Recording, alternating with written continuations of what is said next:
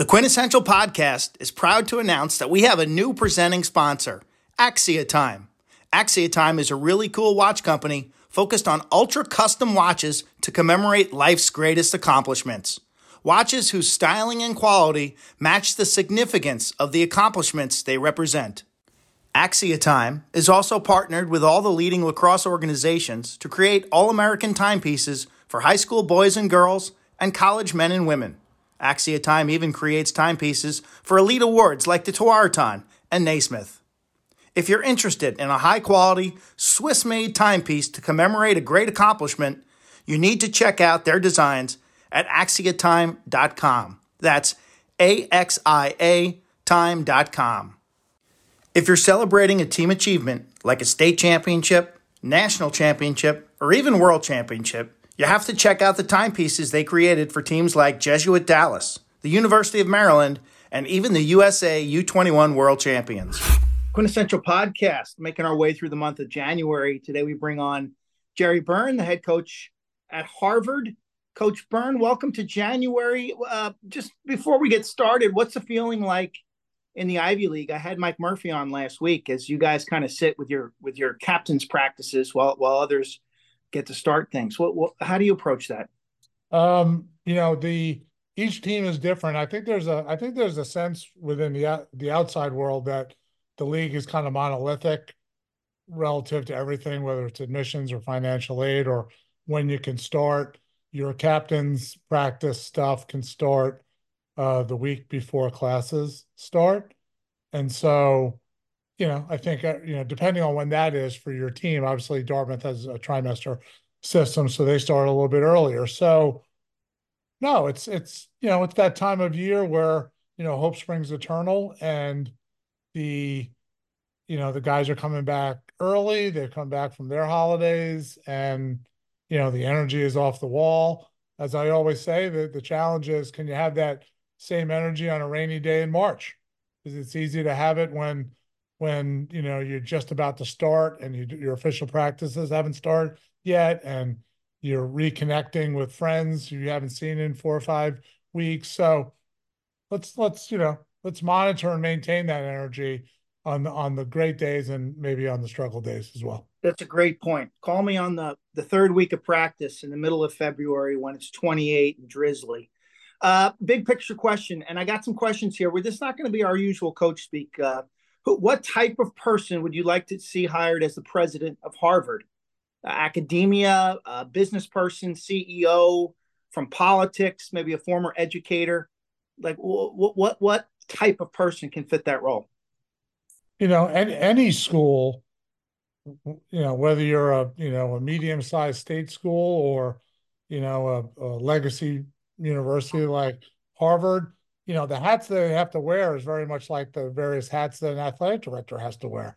The athletic director 50 years ago, Gene Corrigan, for example, was a former athlete, an athletic director at, Division III, Division I, ran a conference, and then had to learn and develop the skills to negotiate TV contracts and sponsorships and things like that. So much like the evolution of the athletic director as a CEO, the evolution of the university president is always it's not going to evolve in the same way that the athletic director has, because the president of any university is always going to come from academia. That is the mission of any university, is to teach and educate, but that doesn't kind of minimize the fact that they have to also manage, a disparate demographic of students and professors and fundraising and architecture and growth.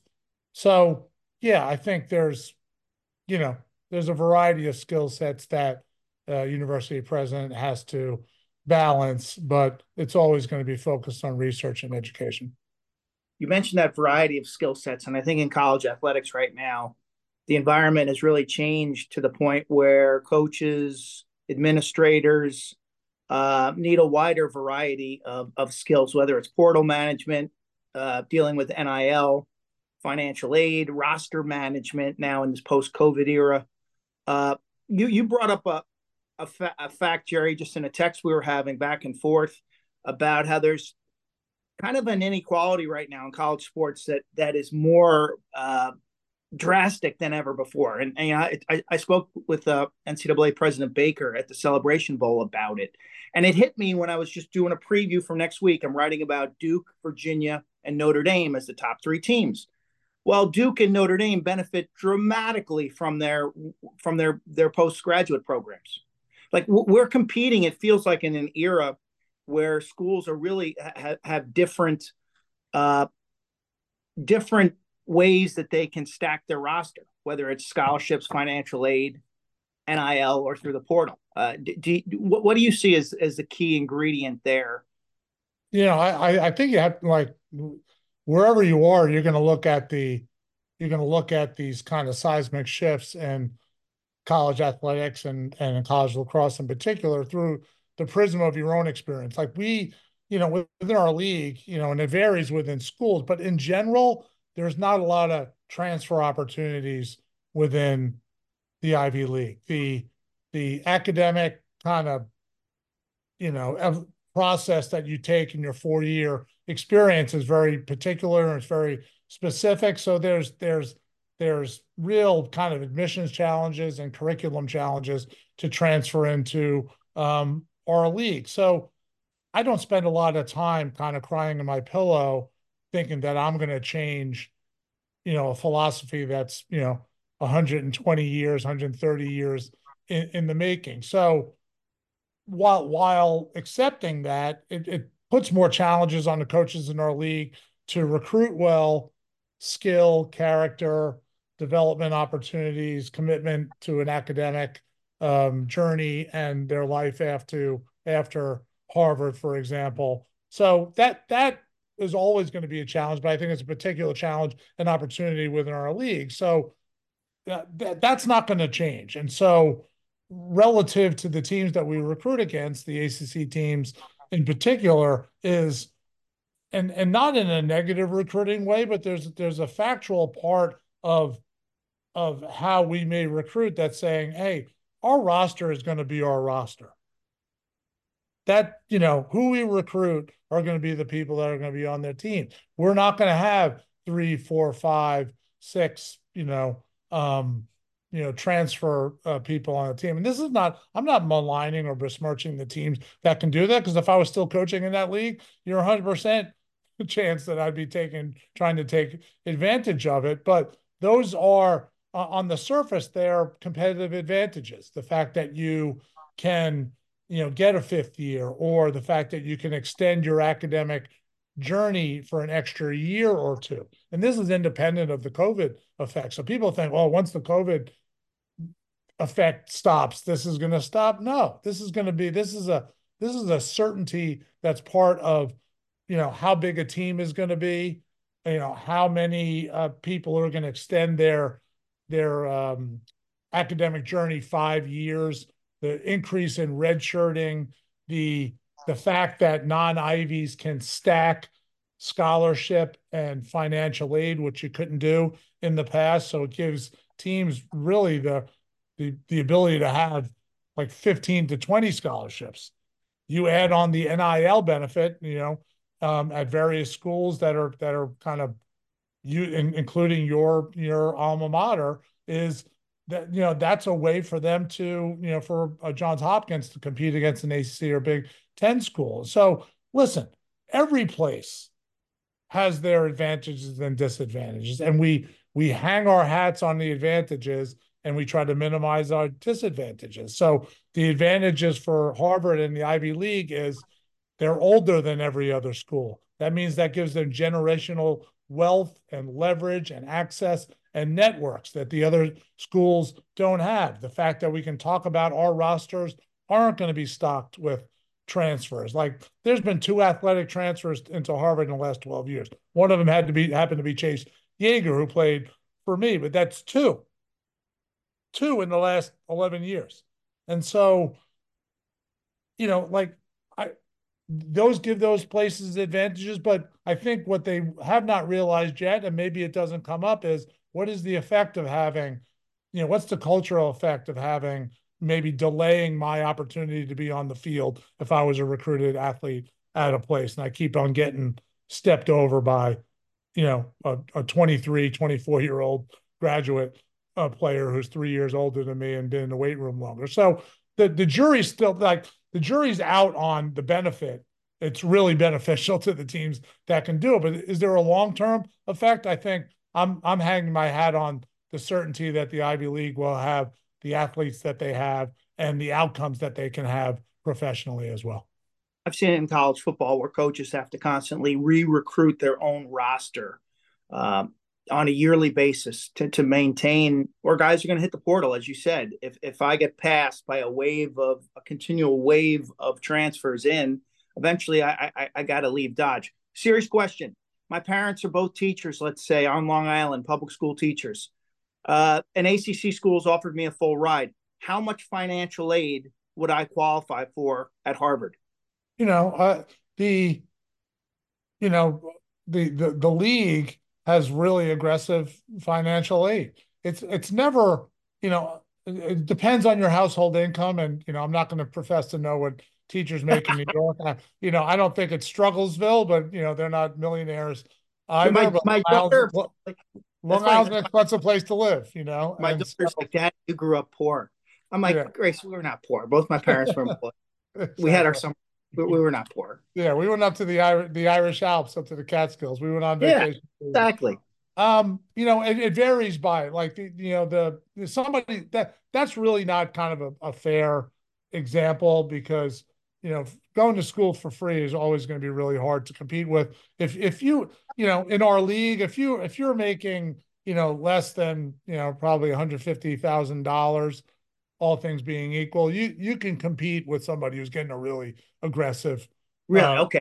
So you're gonna give me financial aid. But the you'll give me real half. challenge is because there's not that many guys who are getting full scholarships. They might be getting really aggressive scholarships, financial aid stacked on top of it, NIL money on top of that. That's a really, that becomes the real challenge. But all things being equal, someone who's getting a 40% athletic scholarship, we're always going to be able to compete with that kind of Yeah. player where the competition really comes is that we really hang our hat on outcomes, professional outcomes, where guys are going and starting their careers and lives, and the fact that we play in a preeminent league that's had a lot of success in the last 5 to 7 years, making Final Fours and winning national championships and having a lot of teams make the NCAA tournament. So, I think one of the narratives that our league has to do better and our coaches have to do better is, and you think about this relative like to the SEC, is like when like there's a lot of pride in playing in the SEC for football. You know this because you cover Yeah. those sports. Like that brand has an identity of excellence in a variety of ways, and that Mississippi may hate Alabama and Alabama may compete every year with Georgia, but like at the end of the day, they're all part of that league and they want to kick their ass on Saturdays. But if they're not playing, they're rooting for the league. And I think one of the things that we have to do is kind of not just compete and combat against the narrative of Big Ten, ACC, but we compete with them, we combat them, we recruit against them, we win some, we lose some, but we're a peer, and I don't think anyone is a peer to ours in the outcome department. So we need to kind of marry and merge those things from a messaging standpoint as a collective group, not just independently. I've got an artifact here. This is your board from the 2022 playoff game against Rutgers, the Springsteen and Goodfellas game that Anish and I brought. And I didn't see you guys really in person last year. I saw you on tape a couple times. So I'm seeing all these first year guys on this list now who are juniors, correct? Yes. Wow. So Owen Gaffney, Miles Bodkiss, Andrew Perry, Lucas Hilsenrath, Joe Dowling. These guys are all Andrew O'Berry, Thomas Martinson. All these guys are juniors now. Yes. That's a strong class. Why? Give me a reason why, and I think you can. Why can Harvard win the Ivy League this year?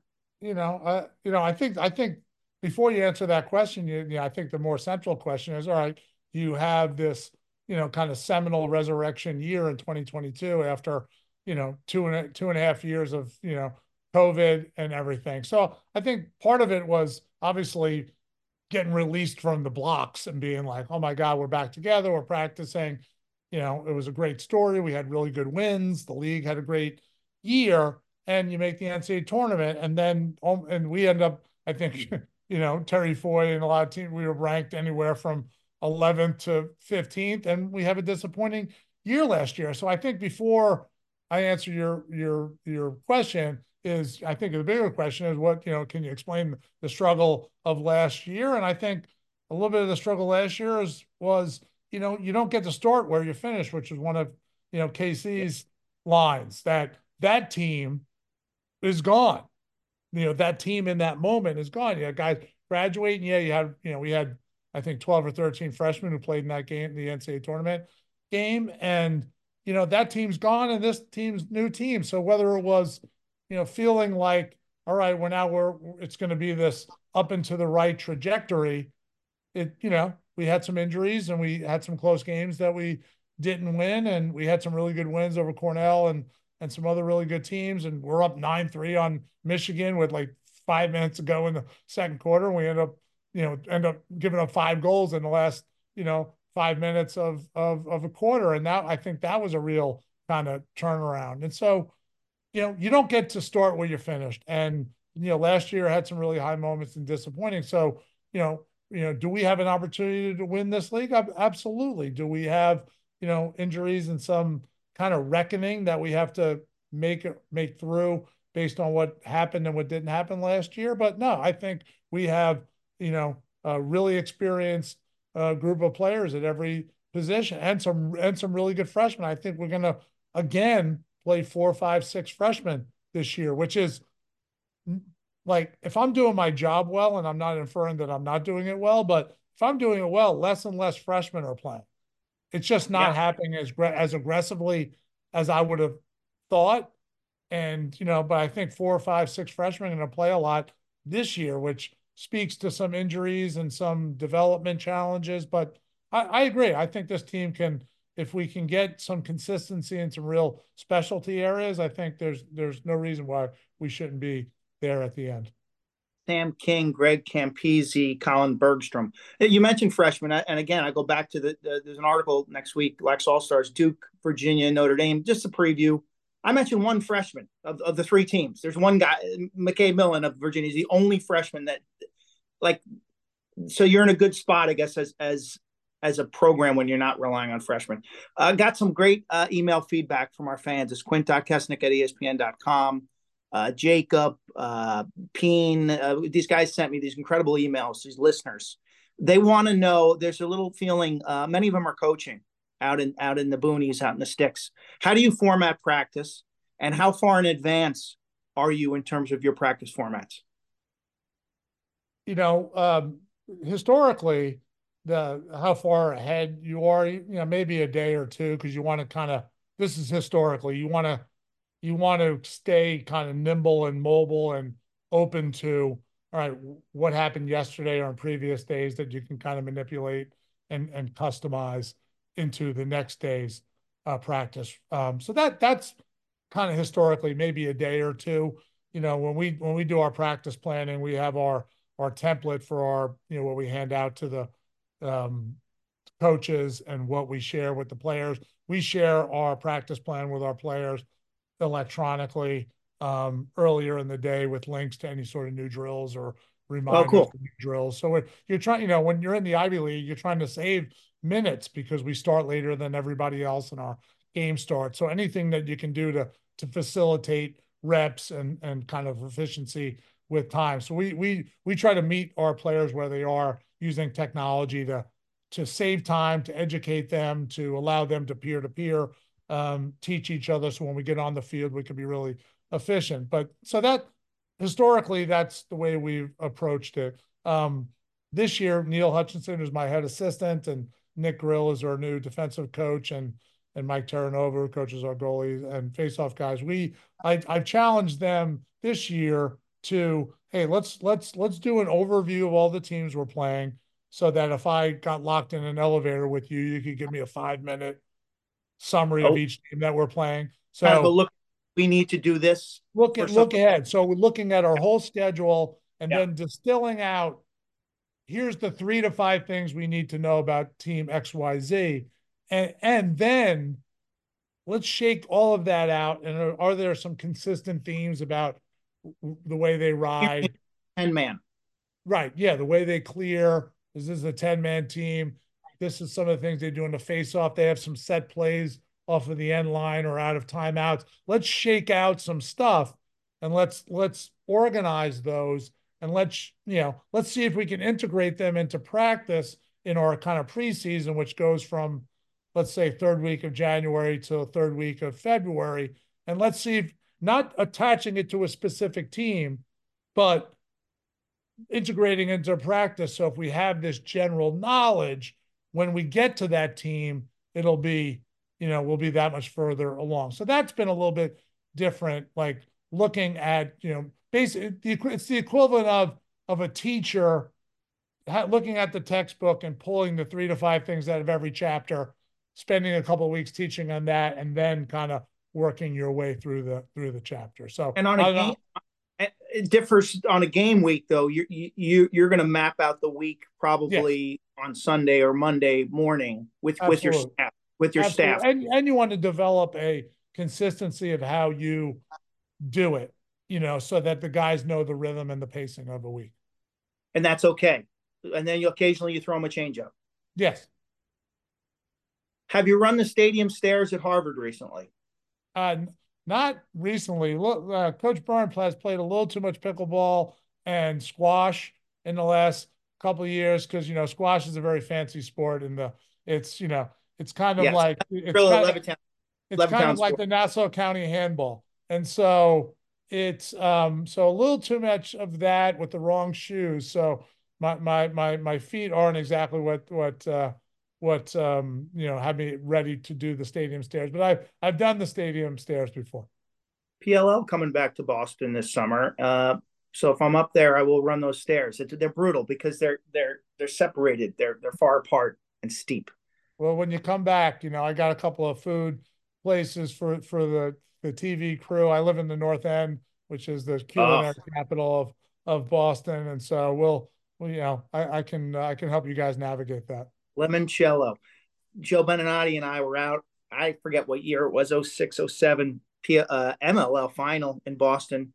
We're out at a North End restaurant and we're eating, and all of a sudden we see David Morrow and Jake, Body by Jake, eating dinner with their families. Their families go, they see us, they call us over. We're there, I don't know, well past midnight. It was Joe needed like a death scene restoration on his hotel room before the championship game the next day. It was one of the all-time greatest. I live about I live about 75 yards from Limoncello, so Yeah. it's that's it's just a tremendous area. No, we're super excited that the PLL is coming to Harvard Stadium, and the Cannons were usually supported when they play there. I'm an OG Cannon. I played the first 2 years up in Yeah. Lowell, so it's great that they're coming to Harvard. The community, lacrosse community in Boston is super engaged, and I think it's been reflected in how people come out to support our team as well. Up in Lowell, I remember the bartender at the hotel, Rocco. It was a single man operation, and there was like 900 people there after a game. Right. Hey, Exactly. you've done a nice job attendance wise. At certain, like, it feels like you're targeting 2 or 3 home games and making it an event. How have you done that, and why have you done that? I think I'm not sure who said this, but let's call it Tip O'Neill or one of the Kennedys. That all politics is local. And so all, growth and engagement and relationship building is local. So one of the first things we did when we became the coaches at Harvard is, we have to connect with, the people who are going to come and want to see really high end top 20 lacrosse. So whether it's, the relationship with the, you know, MYL, Kevin Barney, or Town Pride League, or any of those, we went out of our way with clinics and engagement, and we do open practices, and we do a lot of work with Team Impact, which is a Quincy-based organization, and Harvard Lacrosse of Boston, and so we just got out there and said, come anytime, come to practice, coaches clinics, free stuff constantly. So, with if all politics is local, all crowds are local as well. And so we've just made it a great event, but it's also, you know, they have a bar at Harvard's games, the Crimson Pub. Yeah. So that's one end of Jordan Field is the Crimson Pub. And the other end of Harvard State of Jordan Field is the Crimson Club, which is where the students and the alumni hang out. They're playing beer pong and getting loose at that end of the field. So we got the Crimson Club and the Crimson Pub. And so, and I think the last piece is our guys are really good, citizens of the community of Harvard. And they do really well in school. They're good people. And, we've won really big games, Cornell and Princeton, top 5 wins. So you have good wins. You've got natural rivalries within the league. Harvard has 42 sports. So people think the Ivy League's not into athletics. There's no team in Division I that has more sports than Harvard. So this is an engaged athletic community, and they love to watch competition. So I think all of those things kind of blend together to create a great crowd. Special, those events, they become. I remember watching film of your, I think it was Princeton game 2 years ago, and the place was bonkers. Yeah. Do you think coaches should be compensated for attendance? Because I see, like this week, there's that chart released. Team budgets 2-3 million. Team attendance less than 1,000. Coach is getting paid for his camp. Coach is getting paid for his events. Coach is not getting paid to fill the stands. College football is a little different. Empty seats get you fired in college football because it's revenue. Do you think coaches, if you would renegotiate your contract, would you want some compensation for extra attendance? Well, if I could go back in the Wayback Machine, I definitely would, because I know we've made some. We averaged almost 3,000 fans for our Ivy League games. People get. I think the fan these days is much more driven by who are you playing. Yeah. And on some level, how well are you doing, obviously. But who you're playing becomes really important. So that's why you see these kind of fluctuations. Like we average maybe 1,800 total fans, but almost 3,000 fans for our Ivy League games. So, some of that as far but in hindsight, yeah, if I was getting a little kickback for that, I'd be doing pretty well right now. If I'm an athletic director, that's what I do, because I see coaches promoting their own camps during the season on game day, instead of promoting, hey, come on down to our game today. It's also on ESPN Plus. Check us out. Like, they're not getting paid for people to come to watch them play, but they're getting paid handsomely to attend my summer camp. No, I listen. I think it's, when I was coaching at Notre Dame, when you're in Indiana, I saw it as a huge part of my created job responsibility was to tell the story of the program, what's going on, what successes are you having, what are your players doing, what internships are they getting, what trips are they taking, all of that stuff. That part of the storytelling, I think I saw as part of my job, because I knew it was really beneficial in recruiting. It was really beneficial in helping to educate high school and travel team coaches about what was unique about our program. I've continued to do that at Harvard because it's super competitive for students. It's super competitive for internships. It's super competitive for the entertainment dollar when you're in a city like Boston. And so I see it as a huge part of my responsibility to tell the story of Harvard lacrosse. And if we do that well, then attendance will grow, engagement will grow. Our players will be seen as these multi-dimensional people, not just people who cradle on Tuesdays and Saturdays. And so I'm going to do it whether I get, compensated or not, because I think part of my job is to pull back the curtain on a place like Harvard to educate people on its, the diversity of experience and people and backgrounds and all the variety of things that our guys do. So I take that job as serious as I take my ability to coach defense and recruit and mentor my guys. Do we lift too much?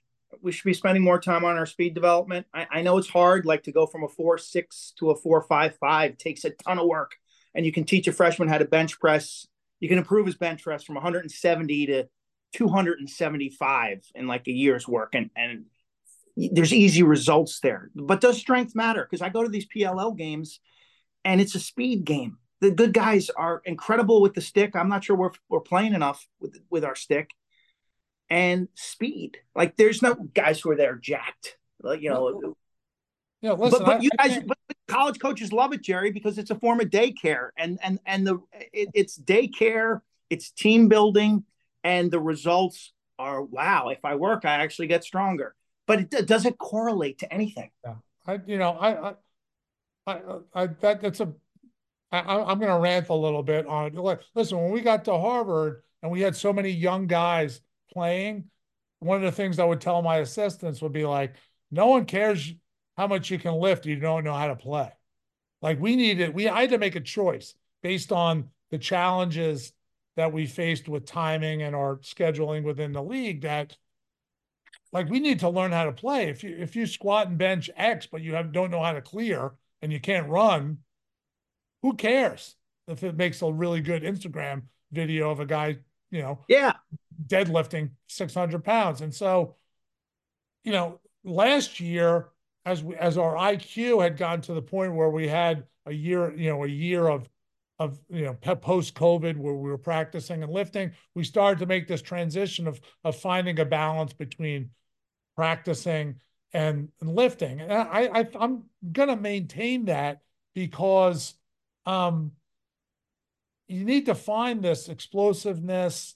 Yes. Like I don't spend a lot. We don't spend a lot of time maxing, and because I think that's as much ego and leads to much more hamstring and back injuries. Like Yeah. the hamstring and back injuries in our sport is epidemic, and I think that part of that is lifting and maxing and fixating on that, but it's also shooting too much, not warming up and cooling down properly. We spend a lot of time on kind of functional movement, shoulder, hip, groin to minimize that while still being able to get enough lifts and everything in. I had a Florida State running back a couple years ago who had a hamstring injury, and I knew I'd be talking about it. So I did some research with some doctors, and I came to the conclusion that a lot of the lacrosse hamstring injuries are because we run with our heads up. And the second you're carrying the ball and you lift your shoulders and your head up to see, like we're taught to do, run with your eyes up, that puts more pressure on the hamstring instead of running with a body lean. When you run with a body lean, you don't tear your hamstrings as much as when you stand up and run straight up. Again, my daughter is going to go into residency for sports medicine and had a lot of injuries as a college athlete. There's like nonstop research going on this stuff, but like one of the consistent themes that I kind of extrapolated over the last couple of years is tight hips, labrums, Yes. tight hips, core imbalance, like not crunches, but rotational strength on both sides of your body is really important for lacrosse. It's passing, it's shooting, it's checking, it's all of those things.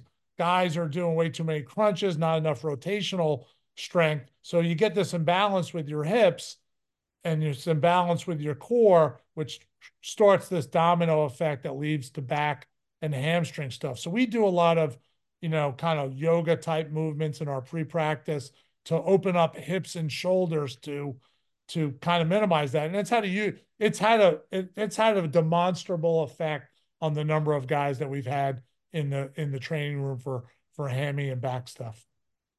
You So mentioned that. I'll finish up with north south. Even at my advanced age, I feel fine. It's anytime that I have to go sideways or rotate, it's pretty bad. There's a great Bikram studio up there in Boston. What's that famous square with the church?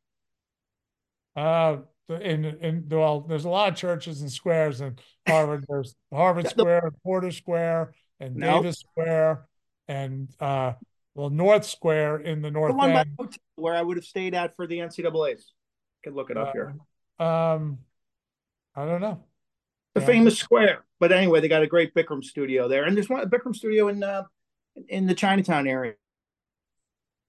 cool. I try. I don't like. I don't have the mindset for yoga. I make them call it stretching because I don't have a couple of candles and some yoga pants on. That's not really for me. I need a little more competition. Yeah, go to a Bikram class. You won't be begging for candles. All right, Gerry, we'll let you get back on your way. Good Appreciate your deal. time in January. Good luck Awesome, in man. your preseason, and then in your February slate. Hopefully, maybe I'll see you this year. Yeah, let's hope. And if not, we'll see you at when you come up in for the PLL game. That's it for this week's episode of the Quintessential Podcast. Thank you to our guests. Thanks to our technical director, Dr. Nick Z. I want to thank you for listening. And of course, thanks to our sponsor, Axia Time.